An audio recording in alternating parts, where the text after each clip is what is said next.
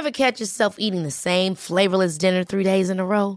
Dreaming of something better? Well, HelloFresh is your guilt-free dream come true, baby. It's me, Keke Palmer. Let's wake up those taste buds with hot, juicy pecan-crusted chicken or garlic butter shrimp scampi. Hello Fresh. Stop dreaming of all the delicious possibilities and dig in at HelloFresh.com. Let's get this dinner party started. Here's a cool fact. A crocodile can't stick out its tongue. Another cool fact, you can get short-term health insurance for a month or just under a year in some states. United Healthcare short-term insurance plans are designed for people who are between jobs, coming off their parents' plan, or turning a side hustle into a full-time gig. Underwritten by Golden Rule Insurance Company, they offer flexible, budget-friendly coverage with access to a nationwide network of doctors and hospitals. Get more cool facts about United Healthcare short-term plans at uh1.com.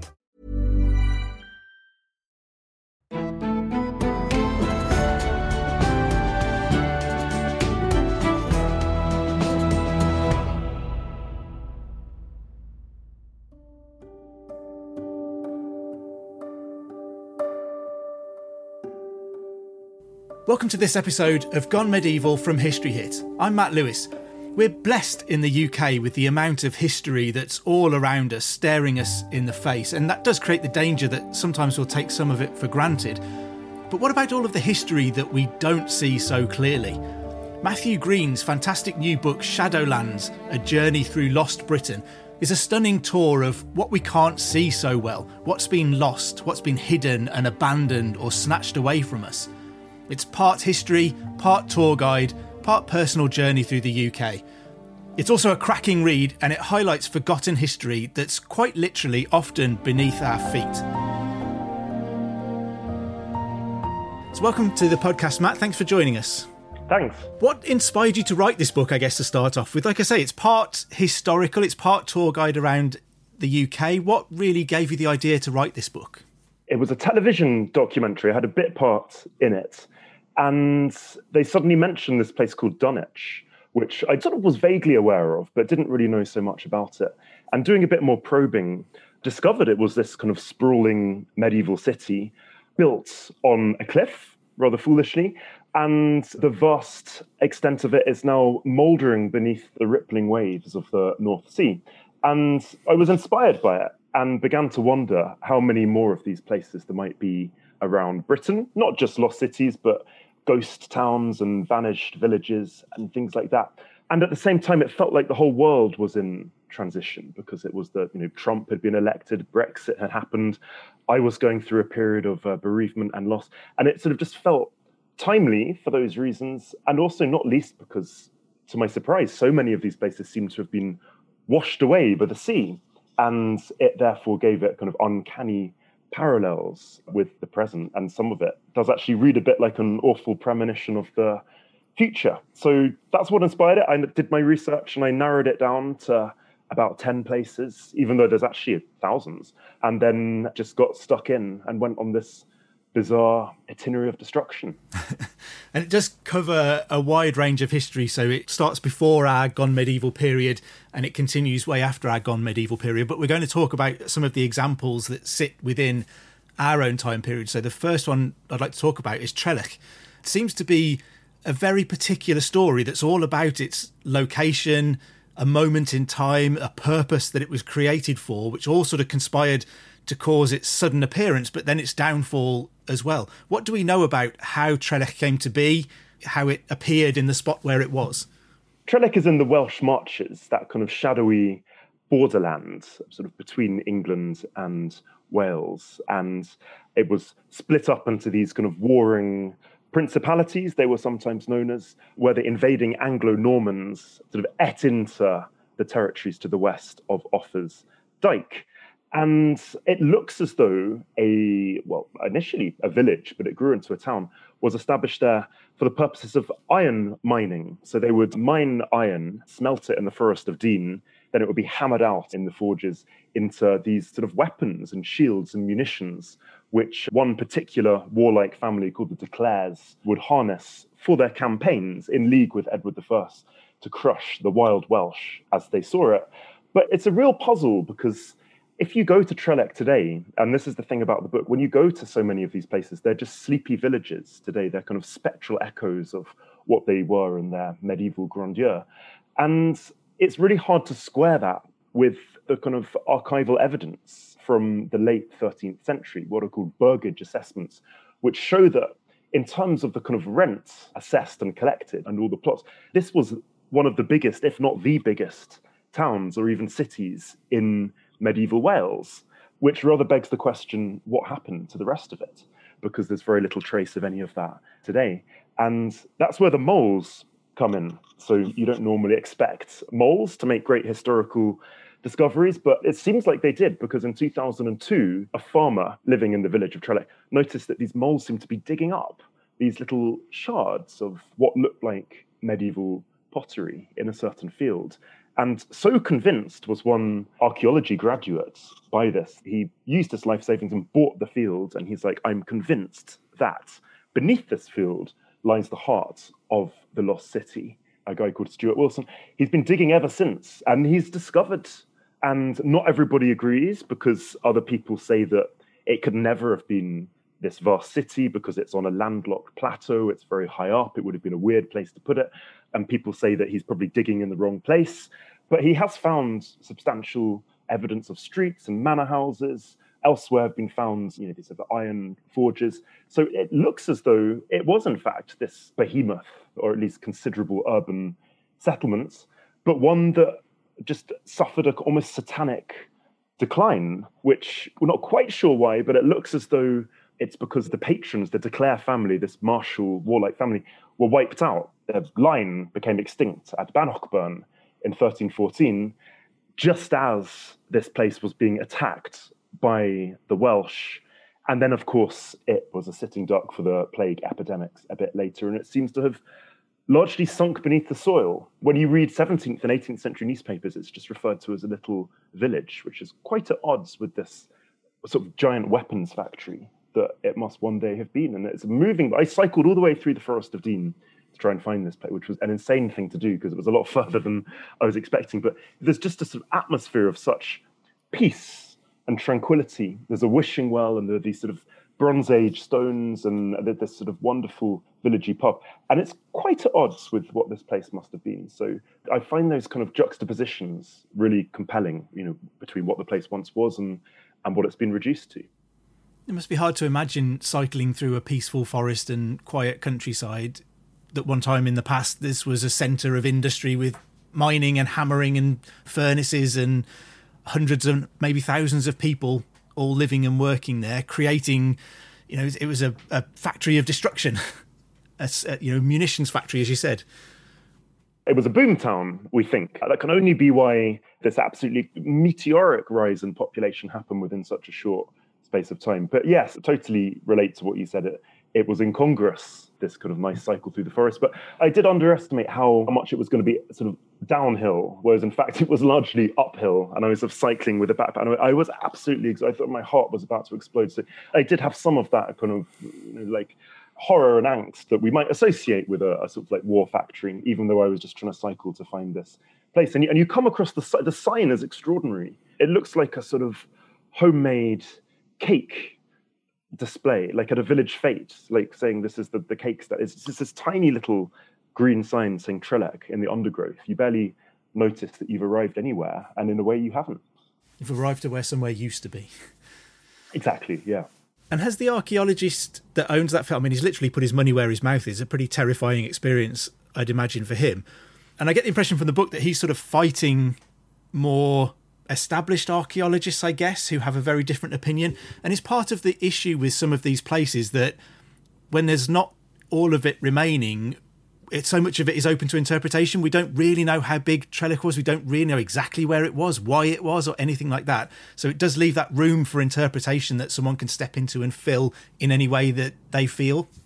Oh, yeah, that's absolutely right. And what you see again and again with this particular subject is that by definition, there's an empirical void. Somewhere like Dunwich, all the parish records were swept off the cliff along with much of the city. Places that have vanished, by definition, sometimes don't leave that much of a historical trace. Not always, but sometimes. But into that void, myths flow.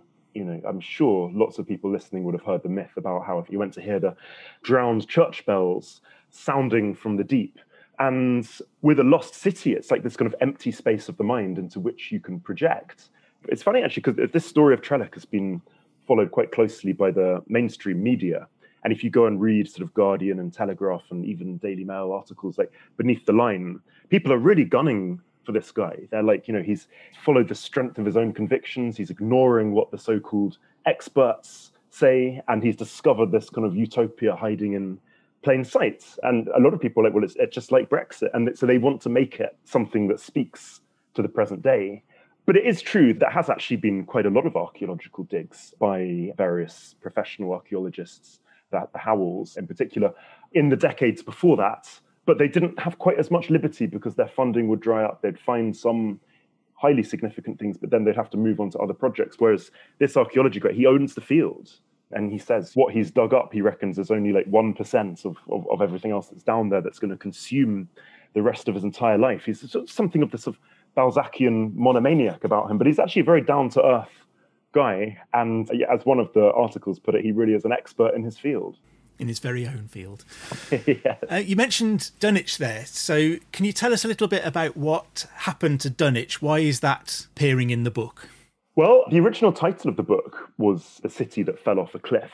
And that gives you quite a good sense of what happened to Dunwich, but perhaps made it sound a bit too sort of tragicomic. But this was once one of the principal new towns of the early Middle Ages. Obviously, the Romans introduced towns and cities, but it took a while before, really not until Alfred, until the great burghs were built, began to sort of pave the way for this later kind of efflorescence of towns and cities, many of which are still with us today, particularly during the reign of Edward I. And Dunwich was one of those earlier towns. It was big. It had 7 parish churches, not 50, 7, and it had a population, we think, of around 5,000. And in physical size, if not population density, it wasn't that different from the city of London. And it grew. It became one of the principal sort of ports of East Anglia, doing lots of trade, including sort of the fish trade with Iceland, until it really rather gets stopped in its tracks by an absolutely calamitous storm on New Year's Eve, 1288. And this took everyone unawares, and it swept off. About an eighth of the city was sort of swept off into the sea overnight. And there would have been absolutely harrowing scenes of the sea clawing away row upon row of houses, of the timbered beams that were the warp and weft of medieval houses becoming battering rams and sort of smashing into cattle and humans, people actually sort of falling backwards off the cliff in the middle of the night in their beds as they slept, churches plunging into the water. And then the next morning, this is actually evoked quite well in a book called The Rings of Saturn by Siebold, the sort of survivors came down and they would have seen this sort of great muddy swirl, a pitiful waste of humans and cattle and roof tiles and hawks and all the rest of it, just through the haze of salt spray. So a real apocalyptic scene, but obviously they hoped that was a one-off. It was not, because it was followed up by a second calamitous storm in the early 14th century. And these actually precipitated a process of coastal erosion, which meant that more and more of the city got plunged off its cliff. If you'll forgive me for straying away from your time span, by the time the horseback topographers arrived in Queen Elizabeth's reign, half of it was drowned. John Stowe goes to chronicle it. And, half of it's gone. Half of all those parishes are underwater. And this only gets worse and worse until there's just one gaunt church tower left, the sole surviving church tower, All Saints. And postcards in the early 20th century show this as a jagged silhouette in the twilight. And the cliff is getting ever closer. The church is inching closer to the abyss. And then finally in 1922, that toppled off and joined all the other underwater ghost churches. And all that we find there today is the ruins of Greyfriars Monastery, one sole surviving grave, and a leper hospital, which for obvious reasons was built a lot further inland. So there's very little to see, but there's a lot to feel.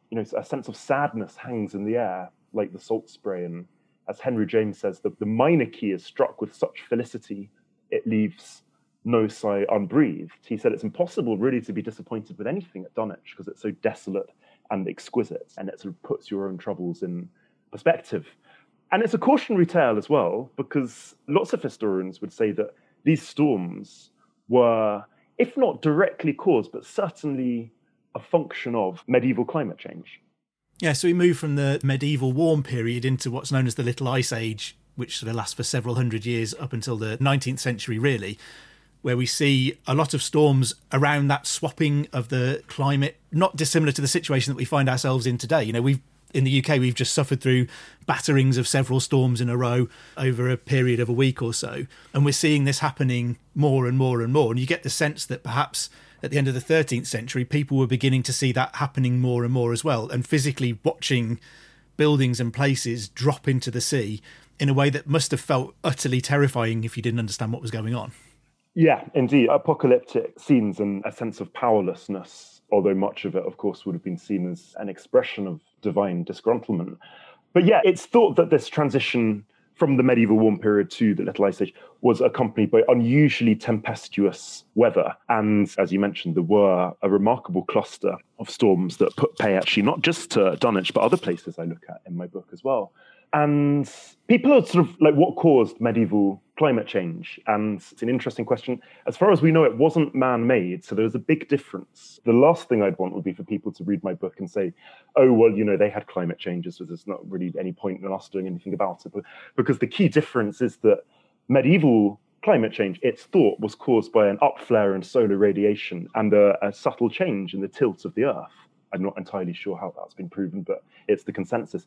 And it was stormy weather, had a sort of deleterious impact upon the map of Britain. You look at a map of Britain in 1225, very different from a map of Britain today, just as a map in 1275 will probably be quite horrifyingly different from one of our own times. So yeah, it was something that I would call one of the major mediums of oblivion. You know, you might have plague, you might have war, but medieval climate change is certainly a powerful one.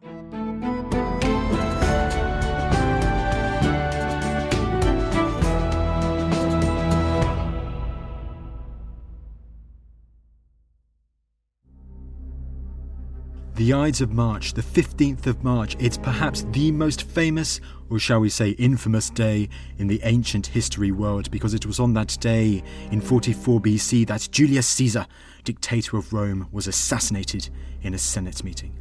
But what do we know about the events of the Ides of March 44 BC? Did Shakespeare get anything right? And what happened next? Well, every Sunday this March on the Ancients from History Hit, we're going to find out. This is the time for our special mini-series of episodes all about the Ides of March, the events of the day itself, the legacy of this day in ancient history, some of the characters involved, and so much more. So make sure you tune into the Ancients from History Hit every Sunday for our special Ides of March mini-series.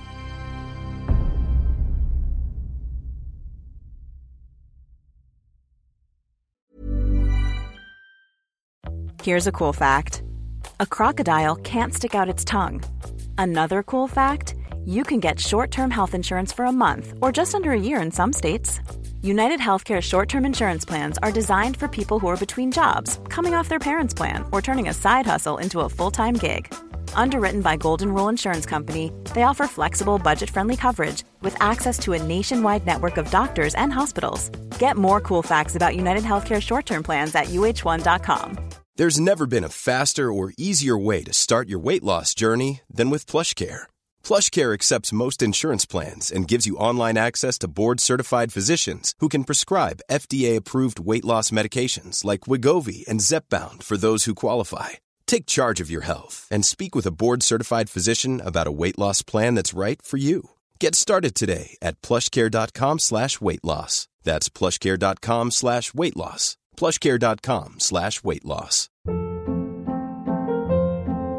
Hold up. What was that? Boring. No flavor. That was as bad as those leftovers you ate all week. Keke Palmer here, and it's time to say hello to something fresh and guilt-free. Hello Fresh. Jazz up dinner with pecan-crusted chicken or garlic butter shrimp scampi. Now that's music to my mouth. Hello Fresh. Let's get this dinner party started. Discover all the delicious possibilities at HelloFresh.com.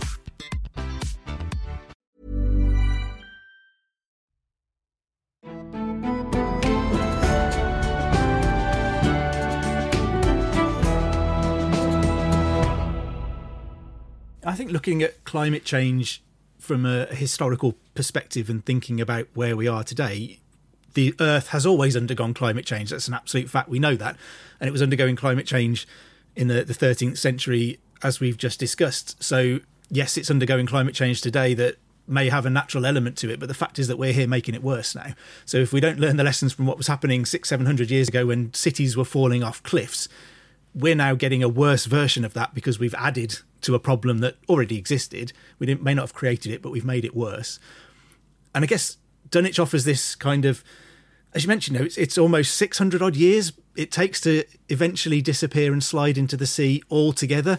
And does that create its own story in that it's not like an overnight thing where the whole thing is gone and disappears? There's centuries of watching this place slowly drift away out into the ocean and be lost. That must create a slightly different impact in the national consciousness, if you like, of what that means to watch it disappear over centuries rather than this just one horrific night of loss. Yes, exactly. It was a long, drawn-out process of stagnation. And if you just imagine, what that must have been like by, 200 years in, where was once the marketplace, churches, graveyards, monasteries, just a sheer drop, just a cliff. And yet people didn't give up. There's one case of someone remarkably signed a 500-year lease on a new house when it was just teetering on the very brink of the cliff. So some people just do not give up. But yes, it did, because it was such a drawn-out process, it generated a whole mythology and such an obsession and fascination, and people were kind of drawn to it. Whereas other places were much more immediate. They disappeared relatively in a sort of bloody click of the fingers rather than this centuries-long, drawn-out process. But we should be wary of drawing direct lessons and saying, well, this is how they didn't deal with it, this is how we did deal with it. But it just can give us perspectives on just the fragility and precarity of many of our own settlements, particularly coastal ones. Places like Fairborn in Wales and Skipsea in the East Riding are already slipping into the sea. And I've seen some horrifying studies saying that it's quite likely that vast swaths of London will be underwater by sort of the middle decades of the century. Yes, it can make for chilling reading, but then it is a relief to some extent to see that these places are remembered even centuries later, sometimes in quite imaginative and creative ways. Yeah, because I think we have this idea that the world around us is a fairly static thing. So the towns that we live in now, the cities that we visit, the places that we go have always been there and will always be there. But this book kind of gives you very clear indications that that isn't the case. There have been places that aren't anymore. And we may be in a place right now that won't always be here. And I think it gives you that idea of the transitory nature of it all, where I guess we tend to take it for granted, don't we? We're living in it. It must be here forever. Yes, it's kind of a rebuke to our sense of hubris and invincibility. And it's, I think I said in one of the chapters, it's Warren Percy, which we'll probably talk about a little bit later on, the place that vanished in the wake of the Black Death, but not because of the Black Death.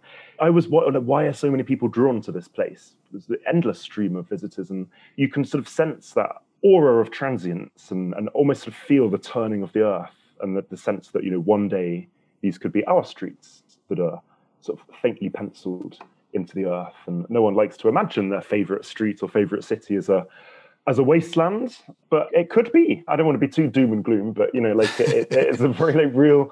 London was practically a ghost city for hundreds of years after the Roman withdrawal and before King Alfred came and reinvaded it. And when I was walking around in lockdown, the allocated half an hour exercise, I used to love walking through the ghost city of, actually looking across at the city of London, completely stilled and deadened, and thinking maybe that's what the inhabitants of Lundenvik, which was like the open-air metropolis where Covent Garden is today, when they had looked across at this kind of shell on the horizon, it was like a sense of history looping back.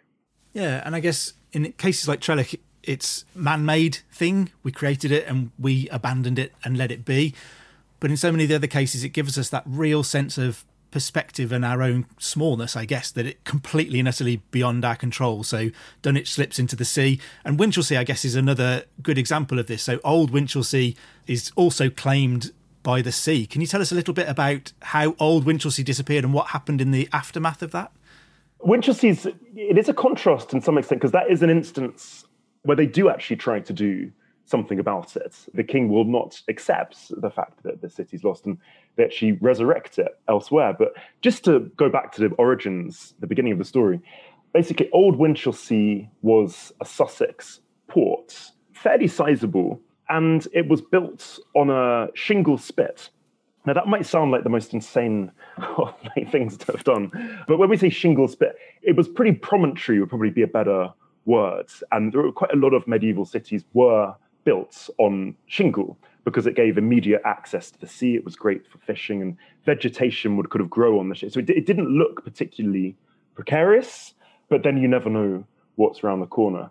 And a series of storms in the middle of the 13th century, which are so memorably evoked by the monk Matthew Paris, talks about the kind of the furious sea rising up and a pitiful waste of humans and fires that blaze black and fishermen actually sort of shivering in fear in their beds at the roar of the sea, much like we all did with the roar of the storm the other day.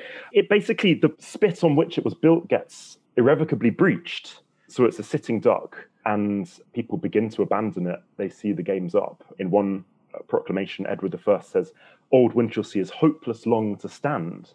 And those words proved prophetic because in 1287 to 88, there was a triple whammy of storms which sweep what little remained of it into the sea, and Old Winchelsea is never seen again. It's the first British town to have been drowned since the beginning of recorded history, and certainly wouldn't be the last. And the mystery, no one really knows where it was. The sea swept in, the whole coastline was completely transformed. So no one really knows where it was. And there are these kind of later reports, some centuries later, of fishermen kind of anchoring there on the ruins of this lost city. And it's kind of almost a romantic image to imagine it all sort of out there, all the kind of graveyards and well shafts and streets and ports and churches. But that seems to have just been a fisherman's tale, like a work of fancy. Like to this day, no one knows where it is and no one has actually found any of it. But all was not lost because Edward I decided to rebuild it, to translate it, as I would say. He sort of salvages as much of it as he can. Then they scout out locations for New Winchelsea, and they settle upon the Hill of Eyam, which was this hill overlooking the Brede Estuary, and it shared this tidal harbour with Rye, which I'm sure many of your listeners will be familiar with Rye. And it seemed like this was the perfect solution because it was completely safe from the ravages of the sea. There's no chance that's going to be washed away because it's on a hill, and it could still perpetrate all its trade with all over Europe because it's got this harbour. And he lays it out. And there's an extraordinary document, the rental rolls from 1292, probably the most extraordinary rental rolls you'll ever see from this period, because you see that the whole thing was divided up into quarters and subdivided, and it was forged really unusually for this period to a rigid checkerboard layout. It was like a gridiron street plan, like a kind of medieval Manhattan with First Street, Second Street, Third Street, and they all kind of intersected. And I can't help but feel that this like orderliness was meant to be a manifestation of kind of man's taming of the very nature that had laid it low. Or so they thought. Everything looked so good. It seems to have been rather successful. And when you go to Winchelsea, even to this day, one of the reasons for that becomes immediately clear because you see these little cellars sort of leading down away from the streets into these kind of dark, dank spaces. And inside those places were sort of stored and served what many people saw as liquid gold, one of the most valuable, kind of widely traded commodities in the whole of medieval Europe.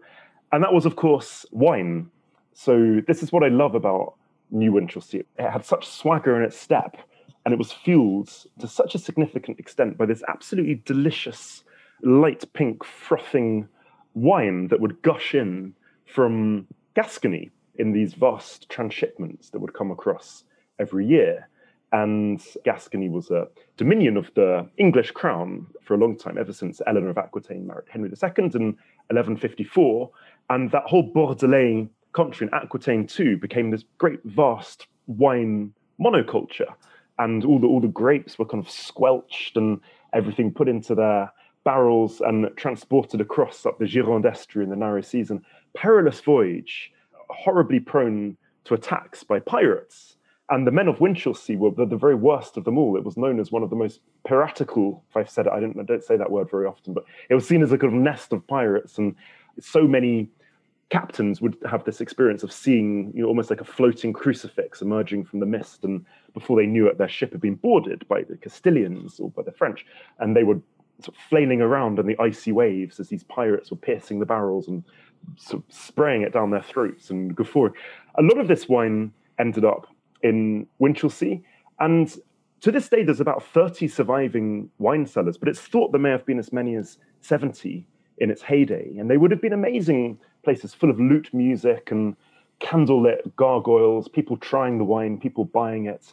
And I'm sort of interested in how it was perceived. And just at the time, New Winchelsea was whirring to life. There's this wonderful book, the Liber Divinis, that says wine is the creator of the world's happiness. And it says it removes sorrow from the soul. And although there were a few sort of religious denunciations of it, and of course Chaucer says that wine can be the sepulchre of a man's reason, there was no real sense that drinking a lot of it was a bad thing. And even babies were fed wine. There's this alarming tract from, I think, like the late 13th century to a wet nurse that says, if you can wean the baby off wine soup after 6 months, then do please try. So we said they were giving wine to baby. And of course, it was a drink of the elites. This was for knights and notaries, and it wasn't really for ordinary people. But nonetheless, so much gushed into Winchelsea Cellar. It really gave it this sort of cosmopolitan atmosphere because you had vintners from all parts of Europe drinking the wine, tasting it down there, and really gave it much of its soul, which rather begs the question, what happened to this? Have you been to Winchelsea yourself? I haven't actually, no. People often give it a miss. It's not really on the map for good reason, but it's the most haunting place. As if you go there, there's just a sense of sort of sadness and lingering loss. And you can still feel the vast sweep of this grid layout, but the whole thing feels very rustic, almost like one big sort of Sunday afternoon stroll. There's no sign, ominously, of the tidal estuary. It's dwindled to this pathetic little stream, which you can almost step across. You could skip across it. The gates are sort of still in place, but you see that so much of the church in the middle, St. Thomas's Church, is just a gaunt ruin. And then you look for the other church, St. John, and it just doesn't seem to be there at all. But then what really chills the soul is if you go into what used to be the southern quarter of Winchelsea, and the whole place just melts away. And before long, you find yourself in these kind of lonely green fields covered with these kind of dips and grooves, which are the ghost streets. So the cellars and the first floors have been built over and they're in the earth's cold grip. Then you come across these sort of hopeless shards, which look like they've been fired from space and sort of crash landed in this field. That's where the monasteries used to be. That's where the hospitals used to be. And the most harrowing sight of all is one of the main city gates, Newgate, which once led into the city. It's now just literally marooned in woodland, and it looks utterly out of place. So you're like, what on earth has happened? Like, how could this possibly have gone wrong a second time? And although it suffered many misfortunes, it was attacked by the French and the Castilians. There were some horrific massacres commemorated with this twisting alley called Deadman's Lane, which actually followed the contours of all the dead bodies that were dumped there. And it was suffered in the Black Death, of course, but places bounced back from that kind of thing in the Middle Ages. But what it couldn't bounce back from was its second defeat at the hands of nature. So the very sea that had once inundated it gradually began to regress and recede. And that meant that the tidal harbour narrowed and narrowed and narrowed, which meant that ships could no longer get in. There was a new accumulation of shingle, which was exacerbating this process, and people were dumping ballast as well, which didn't help. And it shriveled, it reduced, hemorrhaged population faster than wine gushing out of a hogshead. So much so that in 1722, Daniel Defoe visited and he said, nothing of the city but the destruction of it seems to remain. But it's still a very moving place to visit, particularly if you're aware of its earlier tragic history. I was going to say a sobering lesson, but maybe that all of that talk about wine, sobering is not the right word. Well, possibly not. I mean, some of the accounts suggest that monks were drinking up to 5 pints of wine a day. Is a hell of a lot. I wonder what they were praying for after that. Yeah, a good question. I don't know. The invention of aspirin? Yeah, well, exactly. Yeah, it would have just been this sort of low-level drunkenness all the time. And actually, there's not much wine on the menu if you go into the one pub that's left in Winchelsea today. They don't have any of these medieval brands of wine, like the winter cherry wine and the wine in which gold has been quenched, which is meant to restore your youth. And black wine they had, which was just incredibly strong wine, which we probably wouldn't be palatable to us today. That's the story of Winchelsea. Yeah, I guess quite a lesson in there about if Edward I felt like he defeated nature by simply uprooting his town somewhere else, building it somewhere that nature couldn't get to it, and having this whole structured, rigid plan to defeat nature, that nature then has other ways of defeating us. Well, I know it's deeply worrying because it's like, Winchelsea got sacked loads of times by the French because they'd come in and burning bits of it down. And even other English cities would sometimes come and attack it. And then, of course, you have this terrible pandemic whose death rate was approximately sort of 50%. That's fine. You can deal with that. But when nature conspires against you, that's it. And I think we should be worried about that. Yeah. And you touched on Warren Percy earlier, and you mentioned pandemic then. So that's another one of the medieval settlements that you discuss in the book. Its fate that was shared by a startling number of other towns and villages around England that you identify. So what can you tell us about the particular history of Warren Percy? Why is that the one that you picked for the book? Well, it's in the Yorkshire Wolds, so it's got this sort of upland splendour, a wonderful walk, actually, to get to. And you just see this rather pathetic signpost saying deserted medieval village. And before you know it, you're going down a bumpy track and there it all is in front of you. I was intrigued as well because it's one that people know about. If you mention ghost towns, abandoned villages, people do, on the whole, bring that one up, perhaps more than any other one. So I thought it would be a really interesting case study of why people are drawn to these sorts of places, because it may seem like a bit of a morbid pursuit just at first glance. And then to my delight, not delight, to my horror, as I was writing it, we had our own pandemic. So there were parallels there as well. And it often gets described as somewhere that was wiped out by the Black Death. And that's not technically true. I would say that it met its oblivion due to the kind of indirect economic consequences of the Black Death, which goes to show actually that the profound consequences of a pandemic sometimes don't become clear in the short term. You have to leave it a while. And essentially because 1 in 2 people died, very hard to talk about mortality rates with the Black Death because we don't know how many people were infected. So, it's thought that the population of London was reduced from 80,000 to 40,000. But then, if the sort of death rate was 50%, and it reduced by half, then that must have meant that almost everyone was in, and that doesn't sound quite right. But because 1 in 2 people were no longer extant, let's put it that way, labourers could demand higher wages, or wages that they weren't that much higher, but they would seem like daylight robbery to the aristocratic landowners. So it became more cost effective for the landowners just to convert the land, enclose it, change it from arable to pasture, evict all the tenants and replace them with a shepherd or two. And that's why you get all this imagery of man-eating sheep in the works of Thomas More and others, kind of coming in and eating the tenants. And obviously it didn't literally happen, but the sheep did replace them. And at the time, of course, the price of wool was going up as well. And believe it or not, about, as far as we know, around 3,000 English villages, just in England alone, vanished in that way. They're called sort of deserted medieval villages. But if you're looking for places that were wiped out, by the Black Death itself, then you can only really find about 20. There's a place called Tusmore in Oxfordshire. You do occasionally find places like that where it says, the complete rental relief is offered because there's just no one left living there. But usually the survivors did go back and they rebuilt and they regathered. But Warren Percy is visually incredibly striking. There's the Church of St. Martin's is the most harrowing part of the ruin. And it actually looks like to me, like a beast has sort of chomped it open. But it's got this eerie, otherworldly glow as though it's from some other dimension as well. You find morose fish pools, and then just the streets just scorched into the earth. And when we had the drought, summer of 2018, I think it was, people would fly across Britain and look down, and you'd see almost, as one paper called it, like the doodlings of giants.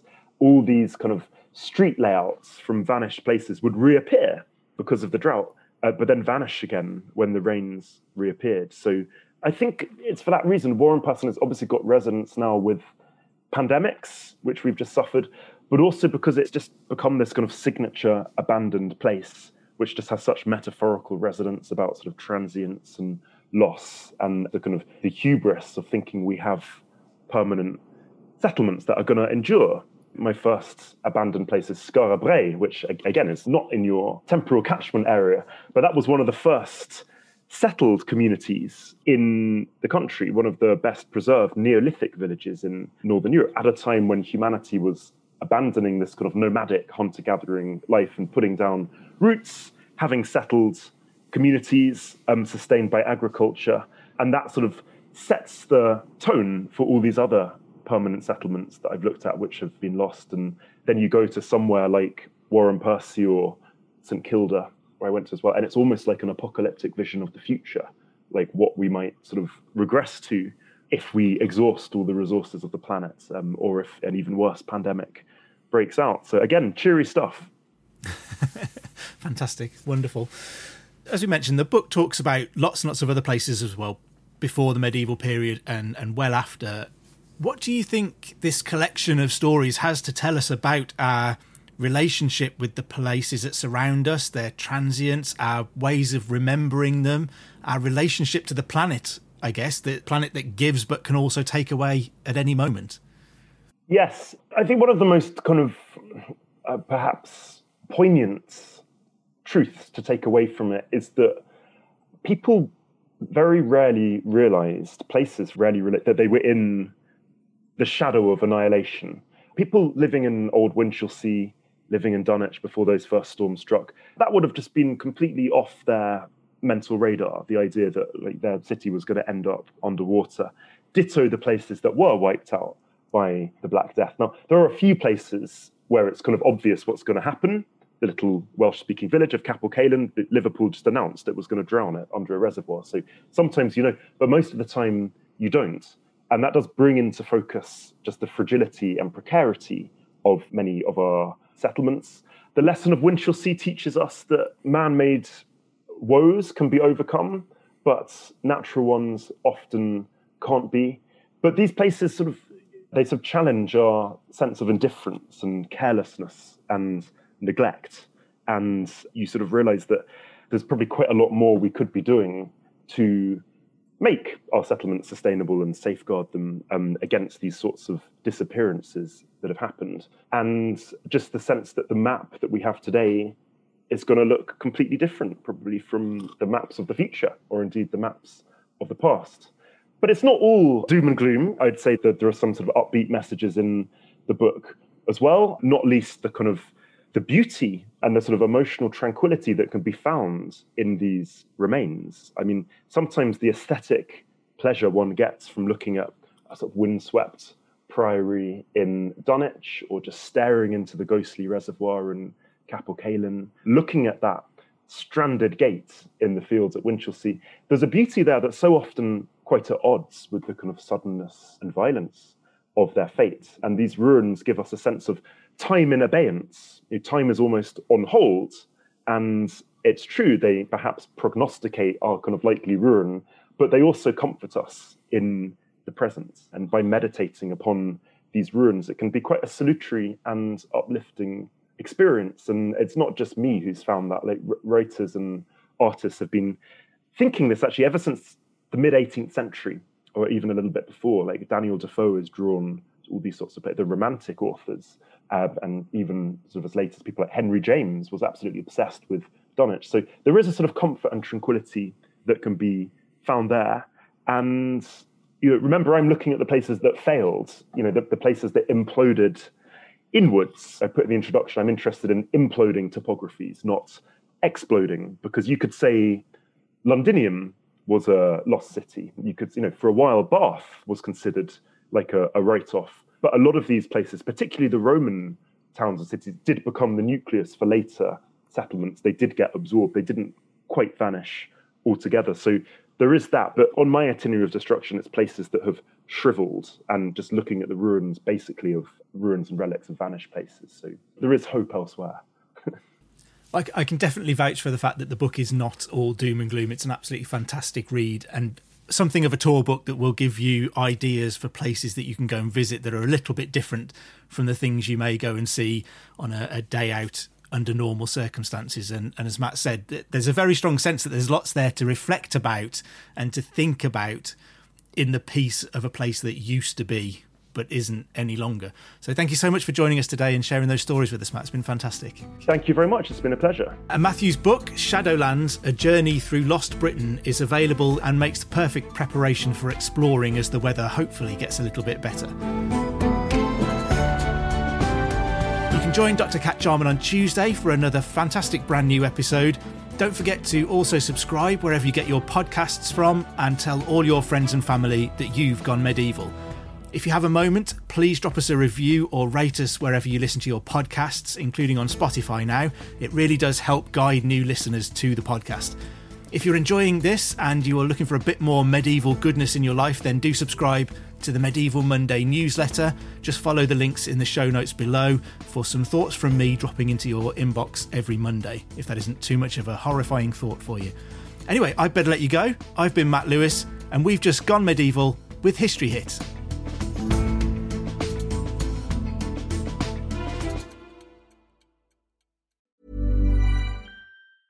Small details are big surfaces. Tight corners are odd shapes.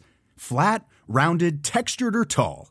Whatever your next project, there's a spray paint pattern that's just right. Because Rust-Oleum's new Custom Spray 5-in-1 gives you control with 5 different spray patterns.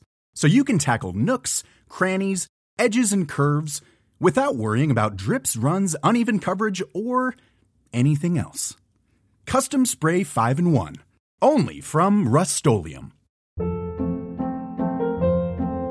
Hold up. What was that? Boring. No flavor. That was as bad as those leftovers you ate all week. Keke Palmer here, and it's time to say hello to something fresh and guilt-free. HelloFresh. Jazz up dinner with pecan-crusted chicken or garlic butter shrimp scampi. Now that's music to my mouth. HelloFresh. Let's get this dinner party started. Discover all the delicious possibilities at HelloFresh.com.